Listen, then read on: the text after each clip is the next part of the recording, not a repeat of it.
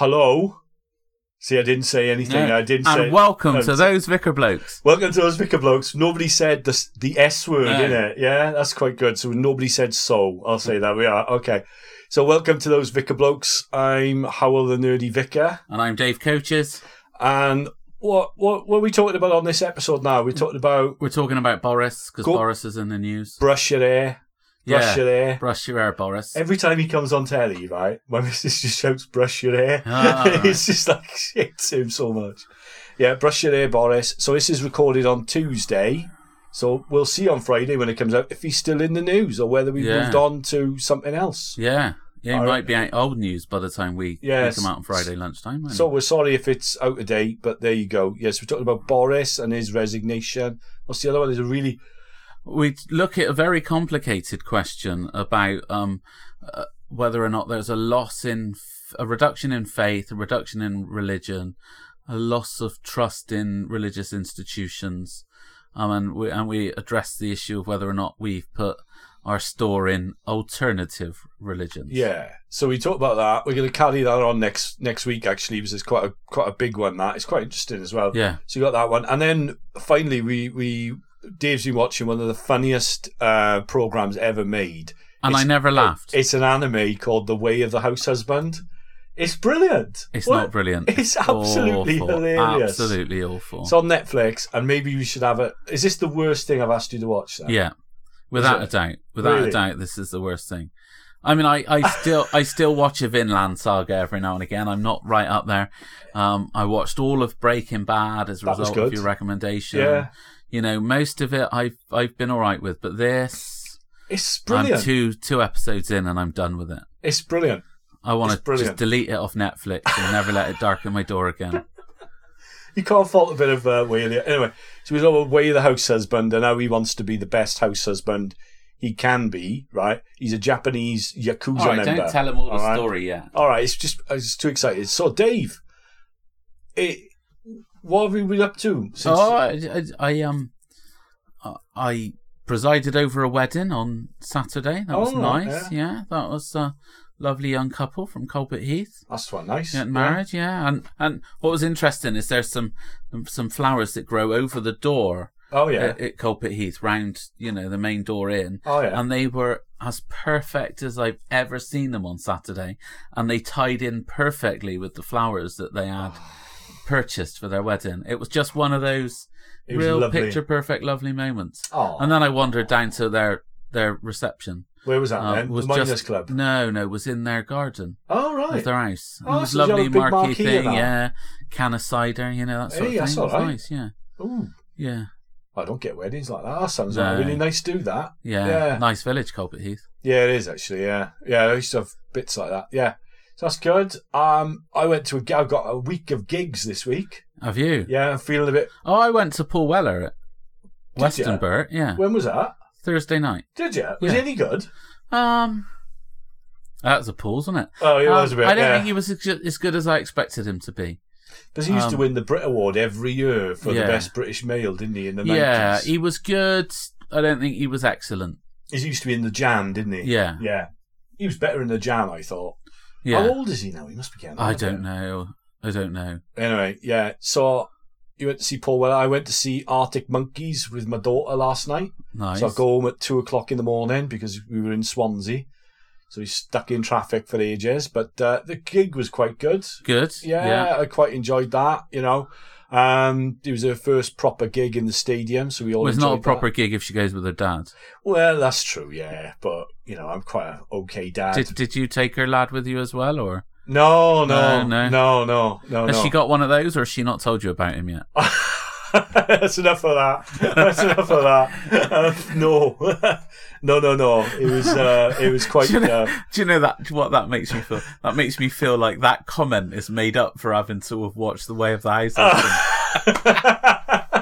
No, the fear in your eyes. It was nice actually to go out with my daughter. She went over to this gig. It was some of the songs were quite good. They were a bit normie. Arctic Monkeys. A bit normie? Yeah, you're normie. You're normie.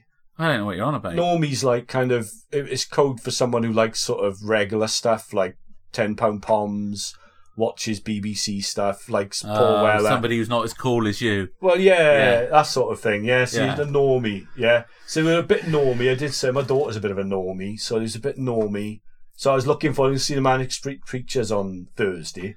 You're going to... But I'm going with my wife with that. Brilliant. So that should be good. I like the Manics. Bath Forum.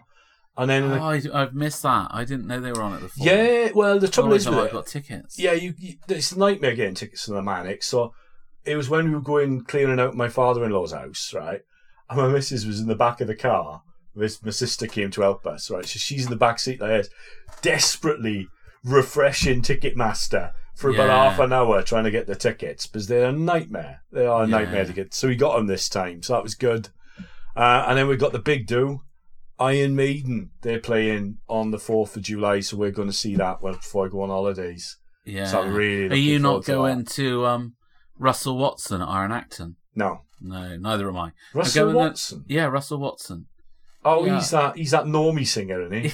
He's that normie guy, isn't he? He's that, operatic style bloke, He's the sort of look you get at funerals, isn't it? He's in Iron Acton on... Is he? On 1st of July, I think. Oh, whatever that the concert thing there. Yeah, Sunday night at Proms. Yeah. So I'm going to the MASH on the night before, but I'm not going to Russel Watson the night after. Should be alright. It's a Queen tribute at the night I'm going. They're quite good. Yeah, I don't know what the tribute's like, but apparently they're really good. No, I think I've seen them. They're quite good, yeah. So we've had quite a nice time over the last week or so. We've had, either we do nothing or we do loads of stuff, innit? That's the thing. Either it's I've done nothing or we've done loads. So brace yourself for the music. I think this time we'll have the music from The Way of the House Husband, just because it's so cool. Oh, go on then, yeah.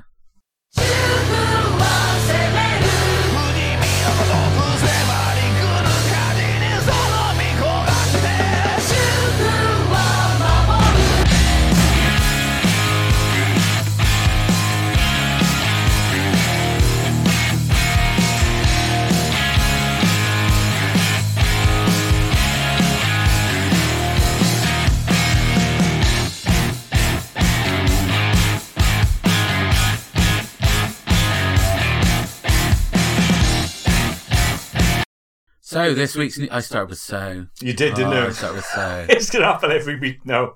Every week we're going to start with that. It's unavoidable. It is. It's unavoidable, like our subject matter for the news today. Oh, which is? Do you want to have a guess? Oh, the clown. The clown. Bojo the clown. Bojo the clown. Bojo the clown. Yeah, Bojo the clown. He's not an MP anymore. No. The committee have decided that he most likely has lied to Parliament, and they're going to make that statement. Well, Tuesday. I never. Well, I watched PMQs when he said there were no parties. So it was kind of inevitable. Why did you do that? Do you not watch PMQs either? No, I never watch that. Every now and again. No, Pointless is on at 5. PMQs is on Parliament Channel in the afternoon on a Wednesday. Yeah, okay, yeah. But you did say, I remember seeing that. Yeah, you said there was no parties. I watched it live when he said there were no parties. And then I watched it the next week when he said I didn't know they were parties. Did you get really angry with that then? I wouldn't say I got really angry with him because I didn't. I presumed his innocence when he first said there were no parties. Really? To an extent. I didn't. To an extent. I knew there was this one because that woman had already gone. She'd already taken the blame for it. The press woman. Yeah, that one, that was quite... She looked really upset, What was her name? Yeah, she was gutted. She used to be on, ITV, didn't she? Yeah. Yeah. Anyway, so she'd gone. Bless her. Because there had been this one where there wasn't social distancing.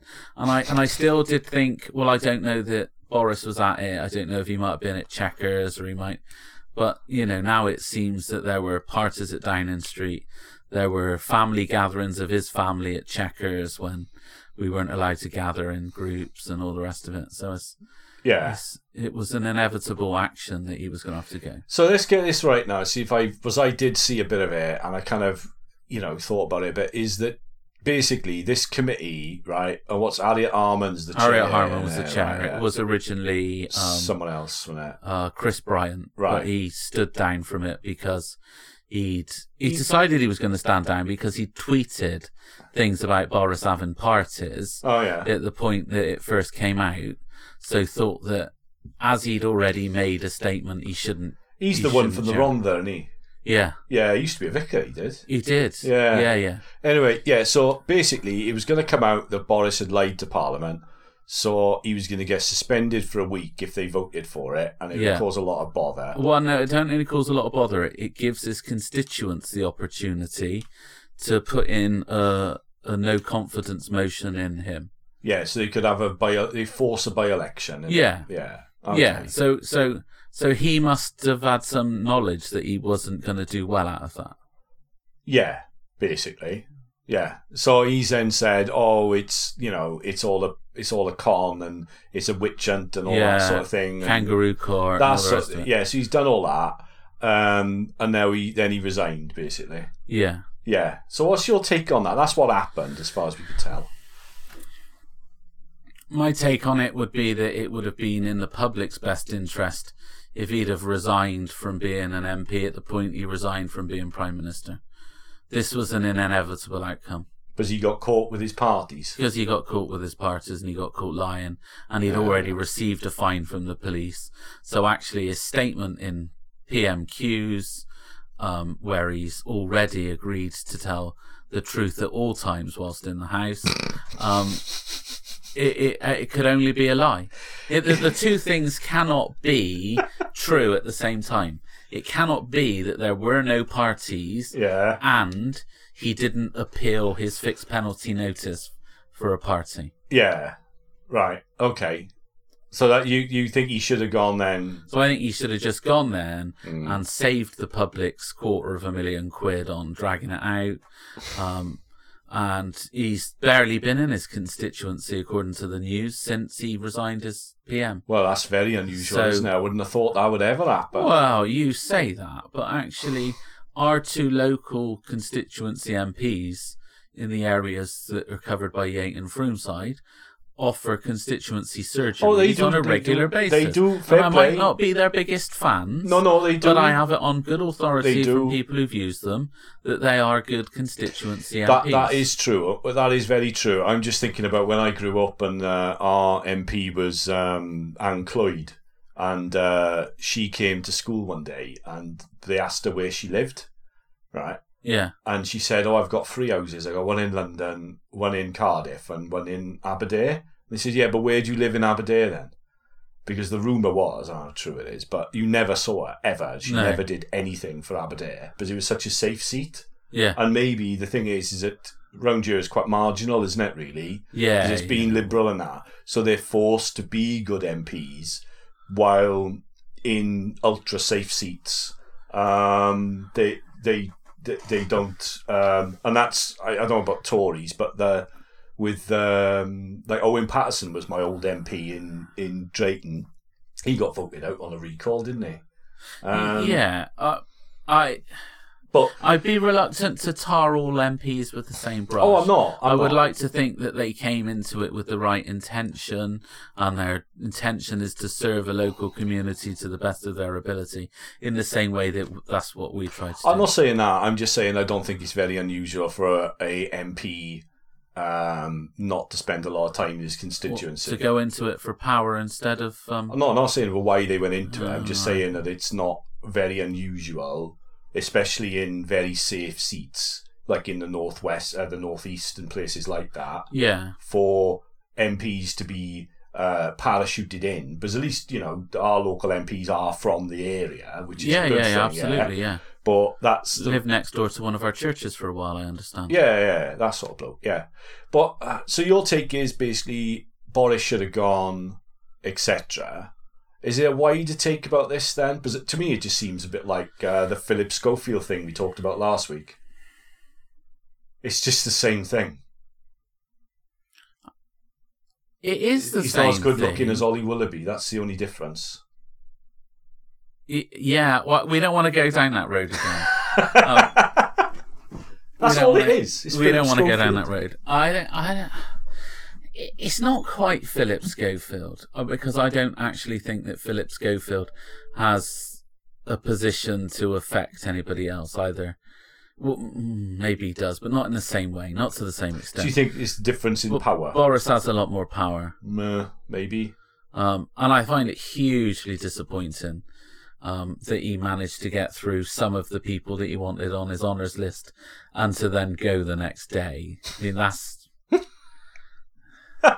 It's a whole different news story. We could analyse them all and think, what have they done to deserve this did look at that, yeah. I did look at that.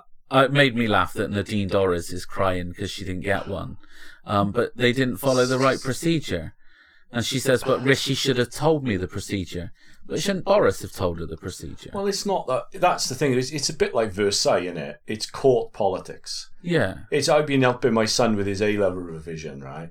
And it's been fascinating to learn about Tudor politics, which is court politics. Yeah. And all the intrigues and all those sorts of other things that happen. I mean, it's just the same as this. Yeah. It's nothing new in this at all. Under the sun. No, and it's just like it's just a kind of drama. Yeah. And I think there's actually a deeper story with this. I think this whole thing is a look over there. Do you? Yeah. What's the big story that we're missing then? The big story that we're missing, right, is that across the elite class, many people, right, from all walks of life, from the media, because Sky News got caught with it, didn't they? From a lot of celebrities got caught with all this, having parties and what have you, right? Yeah. The Tories got caught with their parties. The civil servants got caught with their parties. You know, my father-in-law's funny with this. They caught the other one. He was on the telly. He was drinking a bottle of beer on the telly. They had him. Yeah. I said, no, he was on a phone. He wasn't on a phone. He was drinking beer. And I said, no. He was on a phone. They filmed him on a phone. You can't film on phones. It's not a phone. Because he thinks a phone's like a landline. Yeah. You know what I mean? But yeah, they caught him. And it's basically what the real story is we were told that this whole COVID thing, social distancing, lockdown, we're expecting that report in the next few days, aren't we? Yeah, whatever, right? Yeah. If they really believed that, and Nigel Ferguson, right, is the worst for this. Neil Ferguson, sorry, is the worst for this with his modelling projections, right? Yeah. He was the modeller who sorted it all out, right? Yeah. He got caught. He told everybody, and everyone believed him, or a lot of people believed him, because he was a scientist. Yeah. He used his scientific credentials, right, in order for people to believe what he was saying, right? Yeah. And then he went out and he broke his own rules. Yeah, but so did that, the chief medical officer in Scotland. Exactly. She did that like 3 weeks in, broke the rules, but so the difference with her was that she was fired by Nicola Sturgeon before she could bat her eyelids. That's not the real story. That's not the real story. The real story is, right, is we were scared. A lot of people were really scared. Yeah. And people kept the rules because they were scared. And people enforced the rules on others because they were scared. People were genuinely terrified. Yeah. We both experienced that, yeah, right? Yeah. Very true. Pastorally, right? People went through incredible anguish at funerals, all these other things, right? Yeah. Because they were scared. You want to bring up funerals just as I was waiting for a gag, didn't you? Oh, right, okay. Yeah, that's all right. Sorry, yeah. But they did all these things, right? But basically, what the real story behind this is, the elite class, all of them who were involved in all these parties, didn't believe what they were saying. Because if they believed what they were saying, they wouldn't have had a party. They told everybody to be scared because it could kill people, right? Yeah? Yeah. A lot of people believed it, right? Yeah, but that's right? The dirty plebs, isn't it? Exactly. So what's the real story behind this is underlying all this, is across all different groups of people, not just Boris, right? Yeah. Their attitude was, we have to be careful of the dirty plebs because they're going to spread the disease. But because we're good, responsible people, whatever, we're this type of person, we can't spread the disease. And what we have to do is pump fear into the system in order to control these people because they're irresponsible and we're not. Yeah. And that's what the story really is. But the people like Sky News, etc., all these other people, don't want to tell that story because they're implicated in it. Yeah. Right? Yeah. The same as the Labour Party. They don't want to tell that story, right? Because people might say to the Labour Party, "Oh, excuse me, Labour Party, didn't you question any of these things? What was going on? Where was the opposition?" Awkward questions. It's easier for them to say, Boris is awful, let's get him. That's what I think it is. I'm not saying Boris is good. I'm not saying he shouldn't have resigned. I'm just saying that's one part of a story. So and do you think... Oh, that's really cynical. You think, irrespective of the leader, that we'd still be having this conversation? Yeah. I think it's the Stanford prison experiment. I think it's I think that so you don't think that the fact that they had a party culture in Downing Street well before COVID kicked off was and that was a Boris party culture. You know, looking at the timeline, wins the election 12th of December, party. Get Christmas, go have a party after a party after a party, haven't you? Gets Brexit through January, let's have another party, and then COVID's on our doorstep, but by then you're used to having regular parties and they're fun. Yeah, but you've fallen into the trap now of assuming that the only place in Britain where this party culture was going on is 10 Downing Street. I think there's plenty of student houses that have as many parties. I know that. And there are plenty of people that lived like that and had those parties. But Sky News are doing it. Yeah, but there were lots of places doing it. And I'm not saying the chief medical officer was doing it. They weren't. And Neil Ferguson was doing it. But we're not all like that, are we? No, we're not. But what I mean is that I think it's not... I mean, culturally, we're not all like that anyway. I wouldn't want to have irrespective of... No, you'd have to talk to people. I wouldn't want to talk to Boris Johnson all night, no. It's bad enough I have to come around and talk to you every week. That's right. But I think there is that. I think it's the wider culture, because you talked about this a lot in other podcasts. It's the wider culture of our... whatever they are, the establishment, the elites, whatever you want to call them, right? Whatever is not now being referred to as the blob. Oh no, maybe they're part of the blob, I don't know. Yeah, the blob. That's the latest term now. Yeah, the blob. All over Twitter is people, Boris defenders, telling the rest of us we're just the blob. The blob. Yeah, but I think... keep reporting them for being derogatory on Twitter, but they don't seem to get banned. Yeah, I think it's a bit... I think with it as well... in a way, there's a very small... This is my take on lots of things like this. Is all these people to know each other because they all went to university together and they all kind of did different things, right? Yeah? Yeah. Right? And really, it's a bit like if you went into a village in Shropshire, right? Yeah. And that village in Shropshire, you said everybody in this village is now going to run the country. And they all know each other, they all bothering each other, and they've all fallen out, just like people in villages do. And now we're just listening to their arguments about their fallouts with different things. That's all it is. And I think my take on Boris is, right, same take as I had a lot of them, is if Boris was born in Aberdeen, he'd be the funny bloke down the pub who makes a joke now and again, but doesn't really do a lot. Yeah. Is they're not that impressive people. No. And I think that what's missing from our public life is courage, integrity, leadership. And I think that because those things have been missing for a very long time, and because they all know each other and all that, this sort of thing is bound to happen. And until the structure changes and we have better values in public life, then it'll just carry on. And I think that's across the board. You can't get it. It's better they've forgotten the fundamental Christian values. So Rich's thing about when he came in saying it's going to be about honesty and integrity and all the rest of it. Yeah. Are we convinced? No, because he doesn't believe in anything. You can only believe in honesty if you believe in something. And they don't believe in anything. They just want to be in charge. So we need to re-establish values then. Yeah. And then we might be able to start to build something that looks worth having. Yeah, if you want to get really technical, I'll finish with this because maybe I'll do something on it in a bit. I'm not sure. There's something called, it gives Dave some homework, right? Let's give Dave some homework. I haven't got time for homework. Right.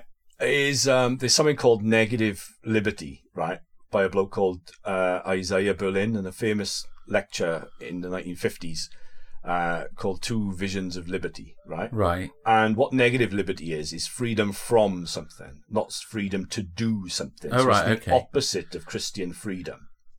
And it creates, by design, a world without values and meaning. Right, okay. Because the idea is that if you have values and meaning, then you'll always have revolutions and conflicts. So if we create a world where nobody believes in anything, and we just consume things, then we can be free. Okay. Does that make sense? Makes, yeah, and it makes this morning's read. It's Tuesday today. If you're listening to this on Friday, we're recording this on Tuesday. This morning's Romans reading make a lot more sense as well. Exactly.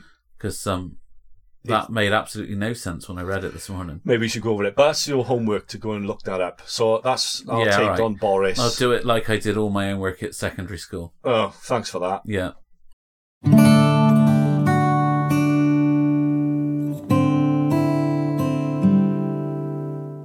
So thanks for listening to... Sorry, yeah, okay. Yeah, right. So thanks for listening to those Vicar Blokes. And don't forget to subscribe and to give us a rating or give us a comment. And send us in your questions or your suggestions for things for us to watch, like animes.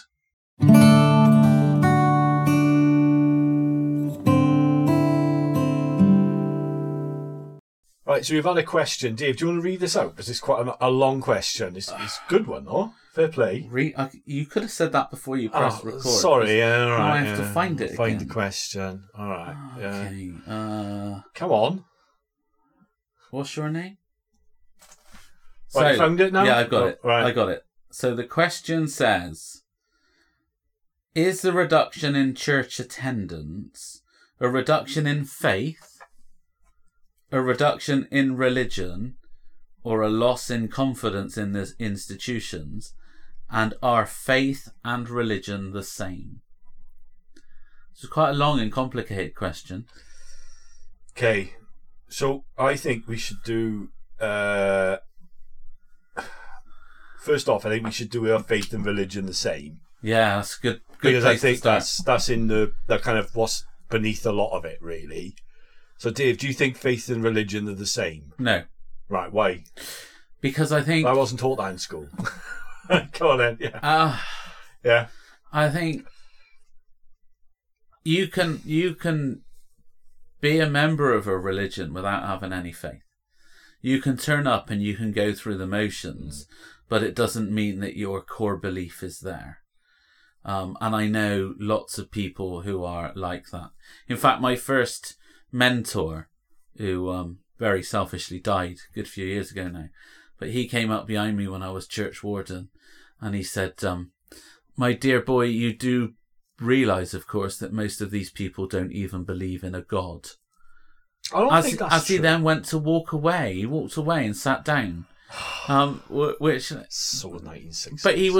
But he was very like that because he likes you to think. Yeah, that was the whole point in a mentor, is that it gives you something to think about and to ponder.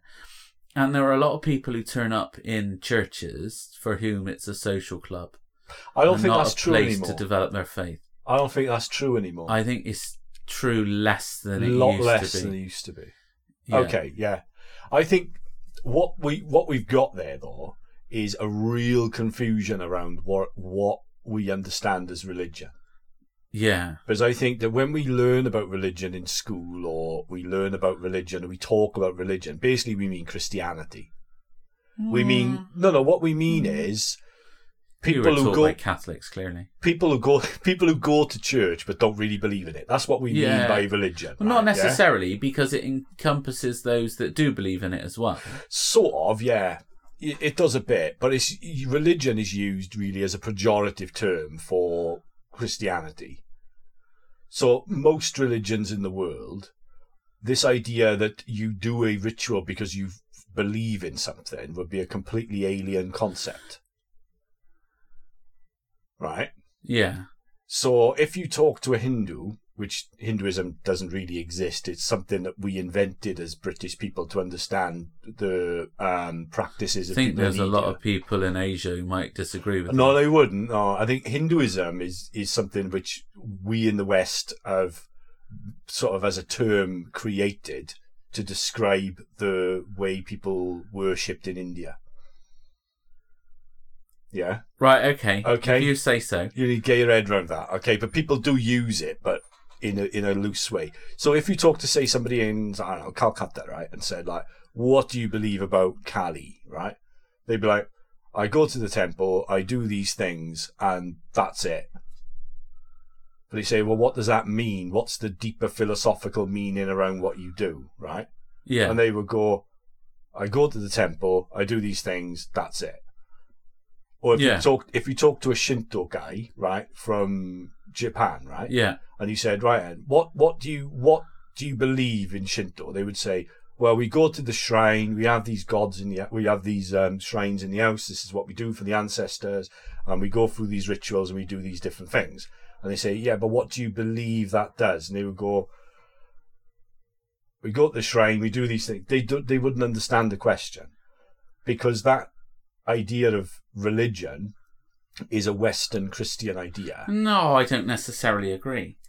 And the reason I don't disagree is because I've heard somebody put this in exactly the opposite way. Yeah. And what it was on the basis of when you get a school visit your church as part of their RE curriculum.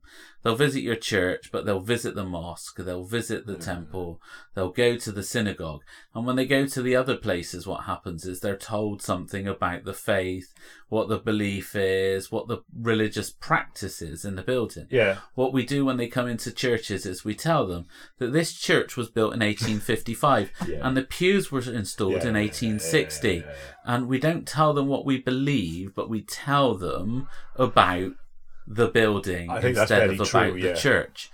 So I don't do so that. Therefore, if they were there must be something that's in the core of the belief that when the schools go to visit, they're able to articulate that perhaps the main body of their religion doesn't quite understand in the same way that ours doesn't understand Christianity. Or maybe that's one of the things that, because he did it in Britain, that's a British response to a different question. So they'll ask that question. So they'll give that this is what we. But is I'm not that saying because, they don't have any doctrines or anything, because religion is a cultural identity, as well as a faith. Exactly. So because it's our cultural identity, we somehow take it for granted. Exactly. And we don't bother to really look at it. Exactly. It's a bit like when you go to look at the tourist attractions when you're on your holidays, isn't it? Yeah. And I just wonder how many people live in Bristol and have never been to see Temple Meads train station or Clifton Suspension Bridge or Add a Stair at the SS Great Britain. Yeah. But when the tourists come, they all do that. And when we go to other places, we all go round and look at their tourist attractions. Maybe it's that same sort of It is that sort of thing. Logic. It is that sort of logic. And this idea that, every Muslim prays 5 times a day and all that sort of thing. And you're just like, really? Do they? Do you know what I mean? But that's what people are taught, isn't it? But see, when the school come in, we tell them we pray 3 times a day, don't we? Well, morning prayer, midday prayer, evening prayer. And Compline 4 times a day. 4 times a day. See how slack I am because I've forgotten one. Yeah, exactly. So I think with religion, I think I think what has happened is there's been a shift in the default. So in the 50s, the cultural default was you were Christian. Yeah. And today the cultural default is that you're not a Christian. Agnostic something, right? And I think what's happened is this driven the decline in the Christian expression of religion, not religion in general, right? Yeah. In the Christian expression of religion has been a sustained attack by people at the top to make being a Christian lower your social status. So in the 1950s or 40s or 30s, going to church increased your social standing. Do you see what I mean? People would say, oh, he's good because he goes to church, right? Or he's a good Christian person. That was seen as a good thing, right? Yeah. But now, being a Christian, going to church is seen as a bit odd, being a priest is seen as a bad thing by a lot of people. Not people, I think, on the street, ordinary people, but certainly in the upper echelons of society. Being a Christian is old-fashioned, it's backward, it's stupid. Yeah. You're stupid. So there's lots of pejoratives. So I think the decline of the church, I think, is driven a lot by a sustained attack to make it awkward, difficult. Like, going to church is difficult now, so there's lots of competition on Sunday for different things, like sport. And so culturally, you're now a cultural outsider if you go to church, while 50 years ago you were a cultural insider. Does that make sense? Yeah? Yeah. But I think that's because of the lack of the expression of the Christian religion in society. And other religions took over, didn't they? We talked last week. Yeah. Bear with me, because you looked at me with a shot that GB News didn't let me GB finish News. my point. Yeah. We talked last week about the introduction of Sunday shopping. Yeah. And if you don't think that going shopping's a religion, then fundamentally you're flawed in your thinking. Because actually, that's an alternative that we fight against now. Is the fact that it's one of those 2 days that people have got time together to actually go and do a bit of shopping. Yeah. Whereas that wasn't an option up until fairly recently in history. Yeah, and exactly. I was really looking at you. Is it actually one of the you thought I was going to say, the Muslims are taking over. Like, GB I've been News, watching too much GB News. Yeah, even GB though News. in the recent census they make up a very, very tiny proportion of. But that's actually part of the ruse, though. Is what's happened is we say, we're now a multi-ethnic, multi-faith, multi-this, that, and the other society, which is true, and I'm not particularly against that in a sort of way, right?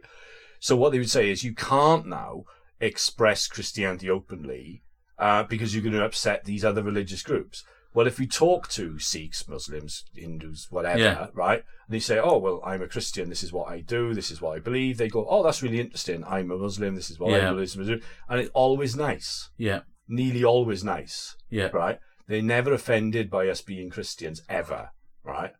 I've never come across it. I think they're used by other people, by like the humanists and stuff like that, in order to weaken the institution. Yeah. And I think that's pretty obvious. So they're used in the same way lots of people are used in society, as a pawn in somebody else's game. Yeah. So I think that's something. But I don't think do you think there's been a reduction in faith? We'll come back to other religions in a minute. I think there is a slight reduction in faith. I don't think it's as massive as church attendance would have you believe, because I think that up until fairly recently, there were a lot of people in churches that didn't necessarily have a faith. Mm. I think now most people who are in churches do profess the Christian faith and have a bit better understanding than perhaps there was before. Yeah, I'd agree with that. So I don't think that the reduction in pew dwellers is a sign of a great reduction in faith. No, I'd agree with that. And in fact, in some ways, it's been an increase in faith. Of course, that's not to say that you need to necessarily go to church, even if you have got a faith. There might be people that are practicing their faith in different ways at home now. We've got online services and everything. Yeah, okay. And part of that question that we have is, have people lost confidence in the institutions? I think and to be honest, each denomination of Christianity has at some point embarrassed itself in the way that it's been. Oh, yeah. I think we've shot ourselves in the foot. Yeah, over and over again. Yeah. And I put myself in that. Yeah. I think I think that's the thing, is that we need to repent, I think, as a church institution, for the ways, in great ways and in small ways, that we've got it wrong. Yeah.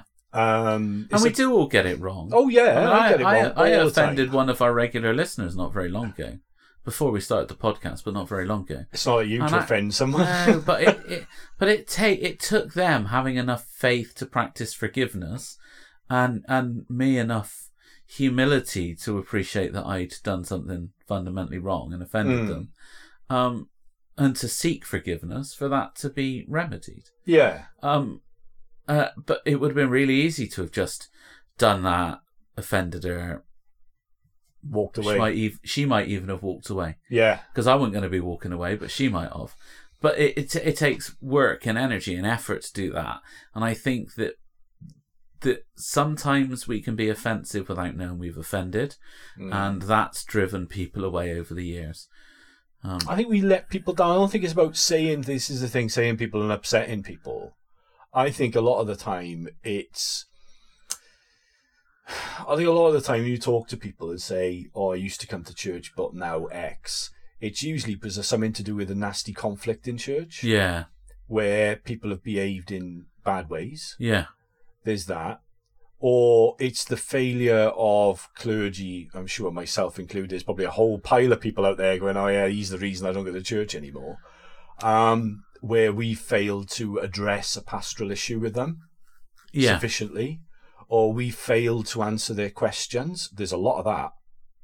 Where people have failed to... Yeah, in fairness, we don't always have the answers. Well, no, but I think it's not about having the answers. I think it's people have failed to take the time to answer the question. It's not really about giving a definite answer a lot of the time, but it's about answering the question. There's all sorts of things like that where we've got it wrong. And I think what frustrates me the most, if I'm honest, is...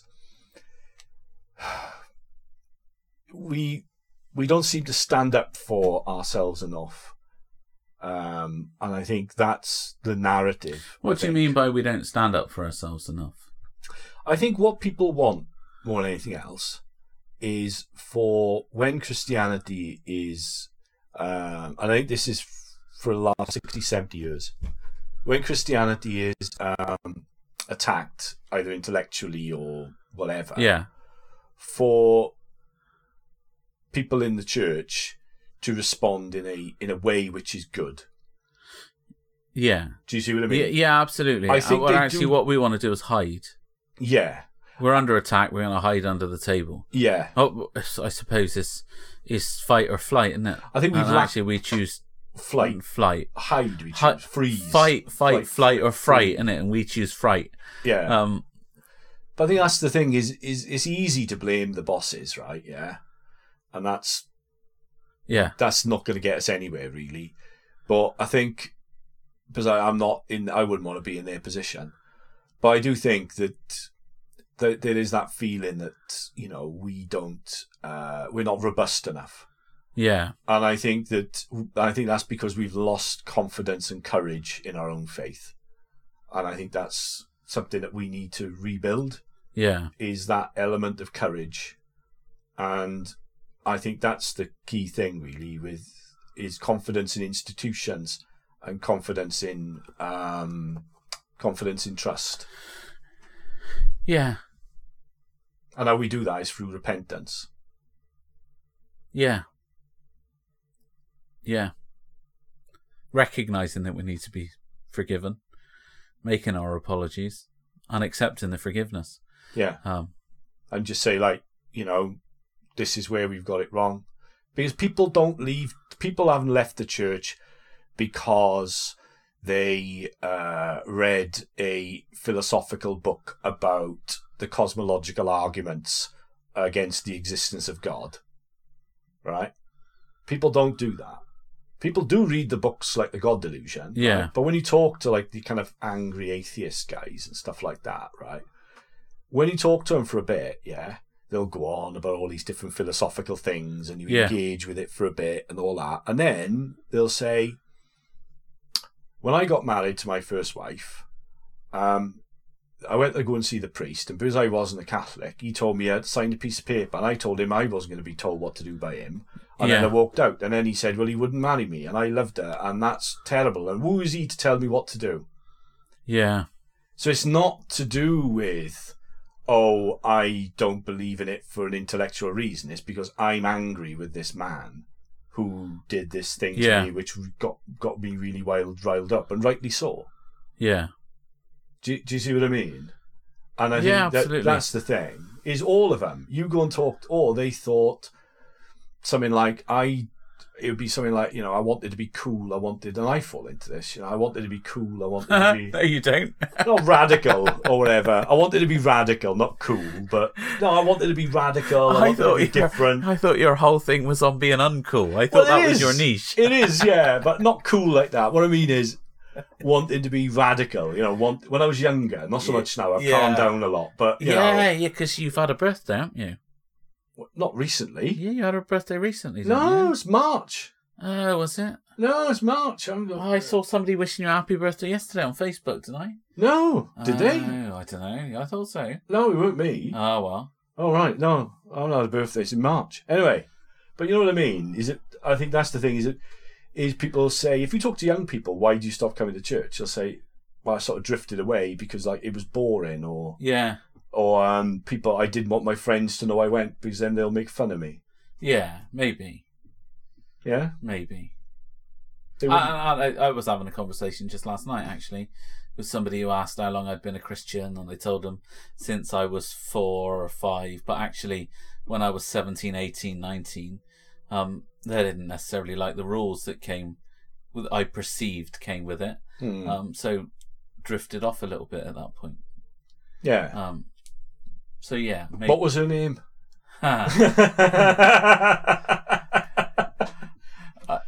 Sadly, it wasn't, but still. Oh, right, okay, yeah. It's usually... Not for the want of trying. Not for the want of trying, so he was more successful at okay. But that's the thing. But I think that's the thing. We didn't all have that soppy little love story where we met at school. We had one girlfriend. We're still married to her, She'll kill you. She'll kill you. You watch out. She'll kill you. You carry on like that. Yeah. I wouldn't. I would be very careful. She'll kill you, and then kill me. That sort of thing. But yeah. But I think that's the thing. We've lost our confidence, and I think, and confidence in institutions as well. And I think the two go together. So. I think the great lie that we've been told over the last 80 years, and more than that actually, the lie that's become popularised, which is actually a Victorian lie, because George Eliot was a big proponent of it. Remember George Eliot? Yeah. Author. Which is basically, you can have Christian morality and a Christian society without Christianity. Yeah, but that's cultural religion. So actually, you probably can. No, you can't. Yeah, because that's exactly what you described at the start for Hinduism, and you can. It just doesn't work without the other elements of it, without the faith. Exactly. It exists. Yeah. It exists, but it's not the complete package. Yeah, but I think, you're right, actually. Exactly. It does exist, but it doesn't work. That's the thing. It falls apart. Because it's too subverted too easily into the me syndrome. Exactly. You cannot have cultural Christianity without a large proportion of society actually having the Christian faith. And that's what we're finding out now. Yeah.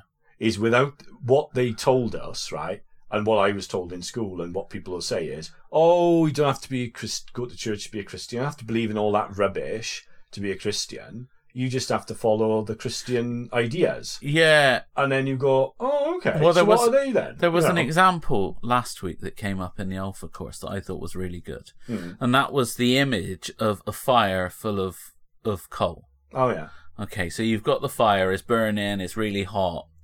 But then you take the coal out of the fire and you separate them onto the hearth. And they soon burn out without giving much heat when they're separate. But when they're in community and they're together, they burn bright and they burn hot and they burn long.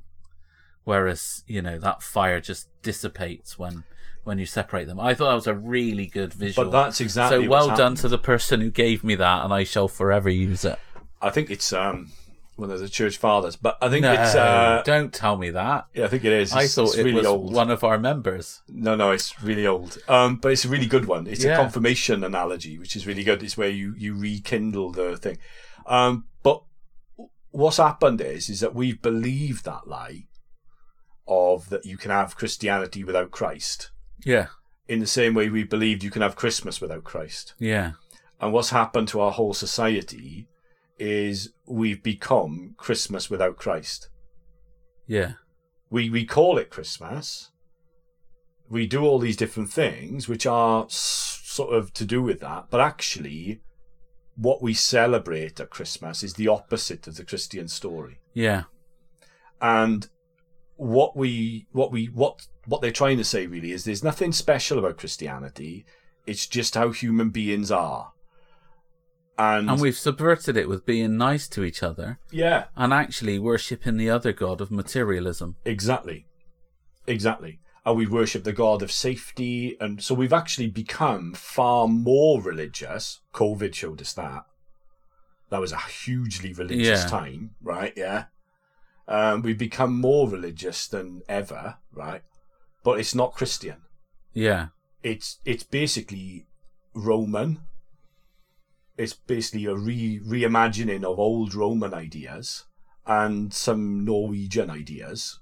And yeah, that's what secularism is. It's not about going forward. It's actually about going back to Rome, back to Greece and all of that. So that's what's happened. So I think what we have to do is stand up against that lie. Yeah. Is the reason that what we were told, right? Yeah, was as we got less religious and superstitious, right? We'd suddenly transform ourselves into these kind of rational beings. Yeah. Where we'd all become rational, we'd all become moral, we'd all become better and better and better, and we believed in the progressive model of morality. We're back to book 1, chapter 3, though, aren't we? Yeah. Where the snake says, "Yeah, God don't want you to eat that because you get all the knowledge." Exactly. You'll be as powerful as him. Exactly. It's all the same right tricks. Back there, all again. Exactly. And what Book 1, chapter 3. Exactly. It's that we've all known this is nonsense for thousands of years. So what we've ended up doing is we've believed this stuff because it's easier. Yeah. It's just easier. And we all do, vicars included to a certain extent, go along with this stuff. And where we believe that, Christianity isn't that important and it's not the foundation of our society and we can get away without it. Yeah. And then what you get is those Vicar Blokes podcast that start off by talking about Boris Johnson.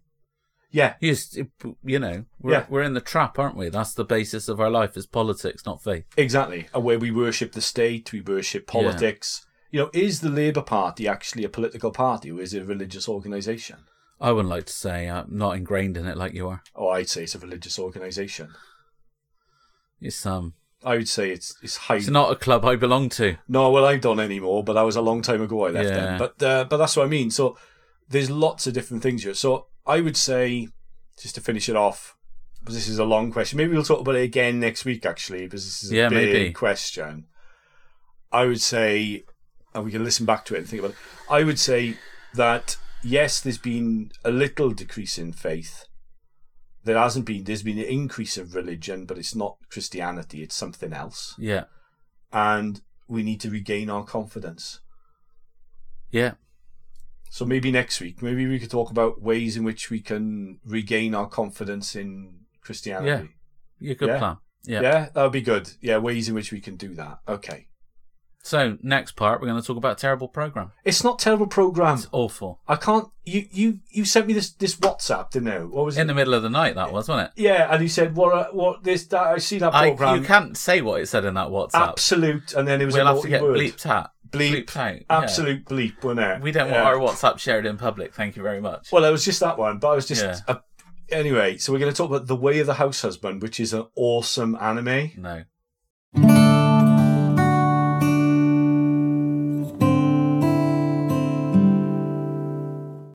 My personal plea, listeners, please feel free to send us in your questions, your comments. But please don't make me watch any more animes. Please don't do it to me.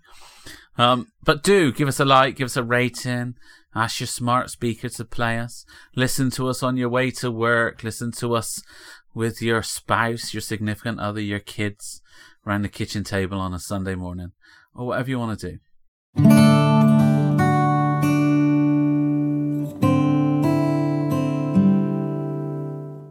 Okay, so last week I asked Dave to watch The Way of the House Husband, which is an anime, which is one of those Japanese cartoons. Which is Japanese terrible. Animations. I don't know what I did to offend you. Whatever it is, I'm really sorry. But do you want to say what it's about? Say what it's about. Well, I wondered whether or not there was something that came before it that you didn't recommend I watch, where this character was introduced. No. Because what he is basically the most feared gangster in the region. That's it, yeah. Who's given up being a gangster in order to be a house husband. Yeah. But everybody's still really frightened of him. And immortal dragon. He's very competitive in all of the things he does, and he has to be the very best that he can be in everything he does. It's awful. Yeah. So the sales one. Do you watch the first episode? I watched the first 2 episodes, which in Japanese terms was the first 12. Yeah, it was the first anime book. I've got the manga as well if you want to read it. No thanks. Yeah, you can watch it. You have to read it backwards. Life's too short. But it's brilliant. It's brilliant. Way of the House Husband was so funny. Didn't you find it funny? Not really. I thought the cat bits were funny. Oh. But didn't you think... Anyway, it's absurd. The point of it's absurd, is that he was in the Yakuza, right? And he was the immortal dragon, wasn't he? So all the Yakuzas are scared of him, right? Yeah. But now he's given up being in that to look after his wife and be a house husband. Yeah. So he devotes himself to being the best house husband he can be. So he goes around making the best packed lunch he can for her, doesn't he? Yeah, and then she forgets her packed lunch. And then she forgets it, so he chases her down with it, yeah. That's it, yeah, that's it. It's ridiculous. Yeah, that's why it's funny. No. That's why it's funny. And all the Yakuza always try and catch him, but they can't because he's not a Yakuza anymore, is he? Wow, I don't know. It's the weirdest thing I've ever seen. It was dreadful. It was not enjoyable to watch. It's some sort of weird sense of humour. And it's brilliant. It's on Netflix. Everyone should watch it. No. But it's great. We should miss it. But the reason I picked it, right, wasn't just because I knew you'd hate it and it'd be funny, right, was because his problem is the same as Eisenberg's problem from Breaking Bad, is he's so hyper-competitive with himself and he's just trying to be the best so much he loses sight of everything else. So he actually ends up being a bad house husband by trying to be the best he can possibly be. Because he doesn't actually spend a lot of time with his wife or look after her very much or all those things. Everything's a competition with him, isn't it? Yeah. Yeah, so he's got to get the best bargains, isn't it? So he goes in and beats people up in the shop to get the best bargains, doesn't he? And things like that. Don't we all do that? No, not really. Oh, right, okay. All right, yeah. But that's the thing, is this idea of being the best, I think, is the problem. Yeah. Yeah? Yeah, well, it's an obsession and it drives him, and it's clearly misdirected, but it didn't make the programme any funnier. I thought it was great. Anyway. Yeah. But I think just because you like cartoons. They're not cartoons, they're animes. SpongeBob SquarePants next week. Oh, that's all right. Yeah, I don't mind that. See? That's quite good. I used to watch that with the kids. But what I was saying is, there's something in it, because I think that's one of the traps that we fall into in our society. Is one of the lies that we're told in society is, if you're not the best, you're rubbish. And I think that's one of the things we use to replace one of the things which is come into our society in the vacuum left by Christianity. Is this old Greek idea, an old human idea really, that we define ourselves by our actions and our works. Yeah. And I think he's saying that he is of value because he is the best. And if he's not the best, he's of no value. And that's the thing that's come into our society. It's always been there, but if it doesn't have a robust Christianity to push back against it, right, it gets out of hand, and that's where we end up, where people believe that they're worthless because they're not the best. And I think that's one of the major kind of drivers of depression. Yeah, but it's kind of how does it go? Whatever you do, whether you eat or drink, do it as if you're doing it for your Lord in heaven, not your masters on earth. Yeah. And it's about the fact that he's doing it for his own glory and his own value, and not placing anything higher than that. He's making the lunch, right? Not because he loves his wife. He's making the lunch because he wants to be the best house husband. Yeah. And I think it's that mixed up intention, which is where we've got to, where it's this striving for perfection loses touch with what we were actually trying to do in the first place. Maybe, but there's still the intention there, isn't there? There's nothing wrong with striving for perfection, as long as the intention for the perfection's right. If we want to make our wife the best lunch that we can make, yeah. Just when you're listening, love, don't get excited. I won't be making you lunch. I was going to say, was it a Tesco meal deal? Yeah. If we want to get her the sandwich that she likes without having to ask her what sandwich it is she wants you to get, right? Yeah, right, okay. Yeah. Then if we want to do that because we want the best for them, then great. But if we want to do that because it makes us somehow feel good or gives us more power, then that's where the intention's wrong. Yeah. So there's nothing wrong with striving for perfection, but that you have to always question why that's important, but who it's for. Yeah, but it's the same thing with power, isn't it? Is there's nothing wrong with being powerful, but if you're powerful in the service of others, yeah, that's the Christian understanding of power and the Christian understanding of achievement. Really, is that we strive in the service of others, to serve others. And that's actually bringing us right back to Boris Johnson, and the whole of our institutions have gone wrong because we've forgotten what they're based on. Yeah. So our civil service and our political system and our kingship, going back to what the coronation special, it's based on this Christian understanding that power is exercised in service of the weak in society. Yeah. So our politicians, our civil servants, our teachers, us as priests, us as business people, everybody should exercise power in the service of the weakest in society. Yeah. And we've lost that, and now we just want power. Yeah. So way of the house husband, he does it, makes the lunch because he can be the best house husband. And now, in service and now I wife. fully understand why you asked me to watch it, and I agree that comes from the programme, but it's still a dreadful programme. It's still a cartoon with bad language in it. Brilliant. You watch what you watch, and I'll watch what I watch. I think we should. I've got upstairs, and we're so into it in this house, right? Yeah, you know the apron he wears. I'll just explain how he dresses. Right, he dresses in a gangster suit, so a really flash black suit, right? Yeah, but he wears this apron all the time over the top of his suit, which is some Japanese cartoon thing in and of itself. Yeah, he's got like an anime thing, so he wears this apron and he runs around with this apron on. Which is just hilarious. And I've got the apron upstairs, so I might get you one for us. Yeah, that'd be great. Yeah. It's brilliant. It's brilliant. Anyway, it's not.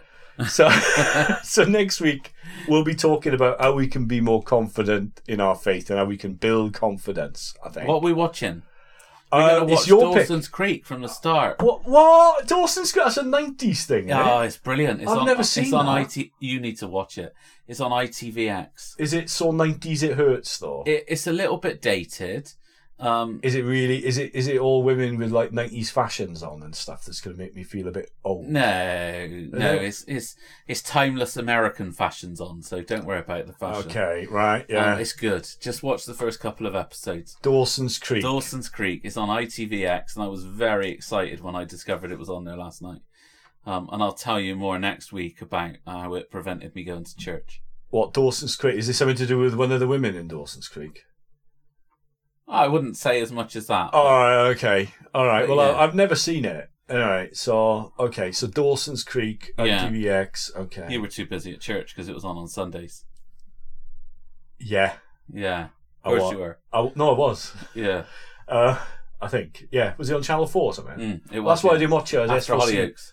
I was in Wales, wasn't I? Oh, yeah. So we had S4C, so it was all in Welsh. Oh, fair enough. So that's the thing. Yeah, so Dawson's Creek, watching next week. And we talked about confidence and whatever's in the news. So, and we'll see you next time.